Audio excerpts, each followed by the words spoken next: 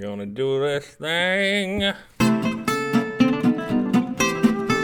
Hello, my Randy Griffiths. This is your Mayberry Pole Matthew Sanborn Smith and his Ain't Behavin' podcast, Beware the Hairy Mango. Even a month later, I am rejoicing that the elections are over. They have gotten so political. Today's story is about the power of drink. If only Eve had offered Adam a spiked Snapple instead, from the punch bowl of knowledge, we'd all be guilty of original gin and be having a much better time. In fact, I'm going to bring that up the next time I'm out drinking water with the boys.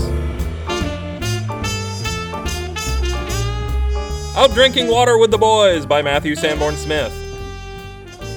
Saturday night, and we all burst into Stan's, the best little watering hole in town. "Stan," I says, pounding on the bar, "a round of water for me and the boys." "Draft a bottle," he says to me.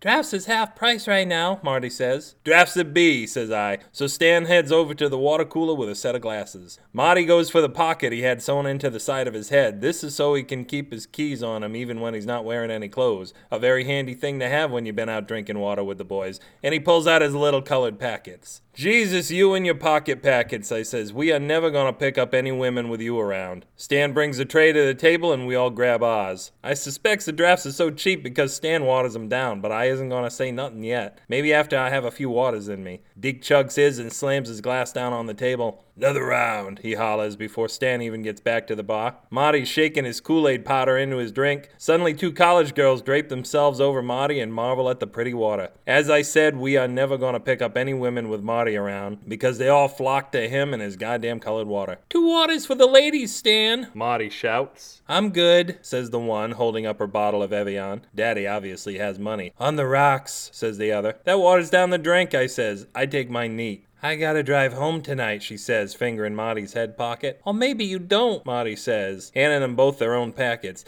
They do look like the kind of women who would sleep with a guy for free water. A couple of H2 hoes. More drinks come. "Two's my limit," Steve says, and that's the truth. Steve can get drunk off communion water, and he often does. Me, I like sleeping in on Sundays and just amn't impressed with a savior who could turn water into water. I mean, what's that? Old Toddy stumbles in off the street stinking of water and hones right in on us. Hey fellas, how about a shot for your buddy Toddy?" The guy can irrigate crops with his breath. "Little early in the evening for a water-o like you, isn't it, Toddy?" Toddy's usually so broken, so desperate for a drink, he hits up the bars late, looking for the sad drunks to start crying so he can lick their faces. "Ah, hell, give me a shot of hot water for my old buddy Toddy here," Deke says. "You shouldn't encourage him," I says. "I'm feeling generous," Deke says, throwing an arm over Toddy's shoulder. "I got a raise at work yesterday." "Yay! Way to go. Why didn't you say so?" I says. "Stan, seltzers all around." "Ooh, fizzy," says one of Marty's girls, who's already half in his lap. After the seltzer and a good belch, I feel some rain coming down the old drain pipe. I gotta hit the head. "Stuff makes you piss like crazy," I mutter.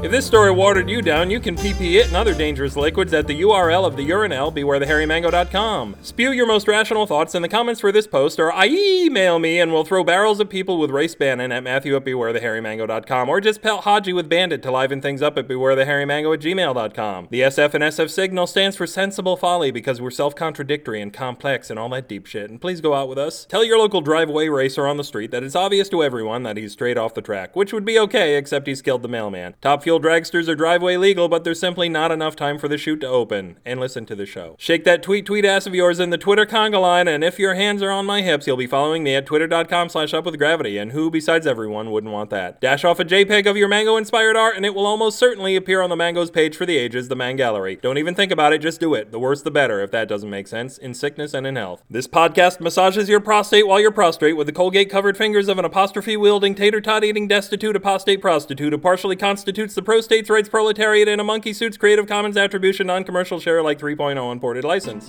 While you're catching my breath, this will soon be your peppermint conditioned Matthew Sanborn Smith, reminding you that we're all in this together, except for you. You can go home now. Good night. Tell your local driveway waster.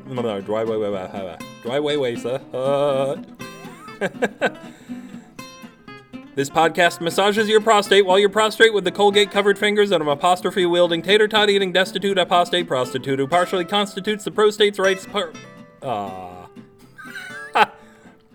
almost made it.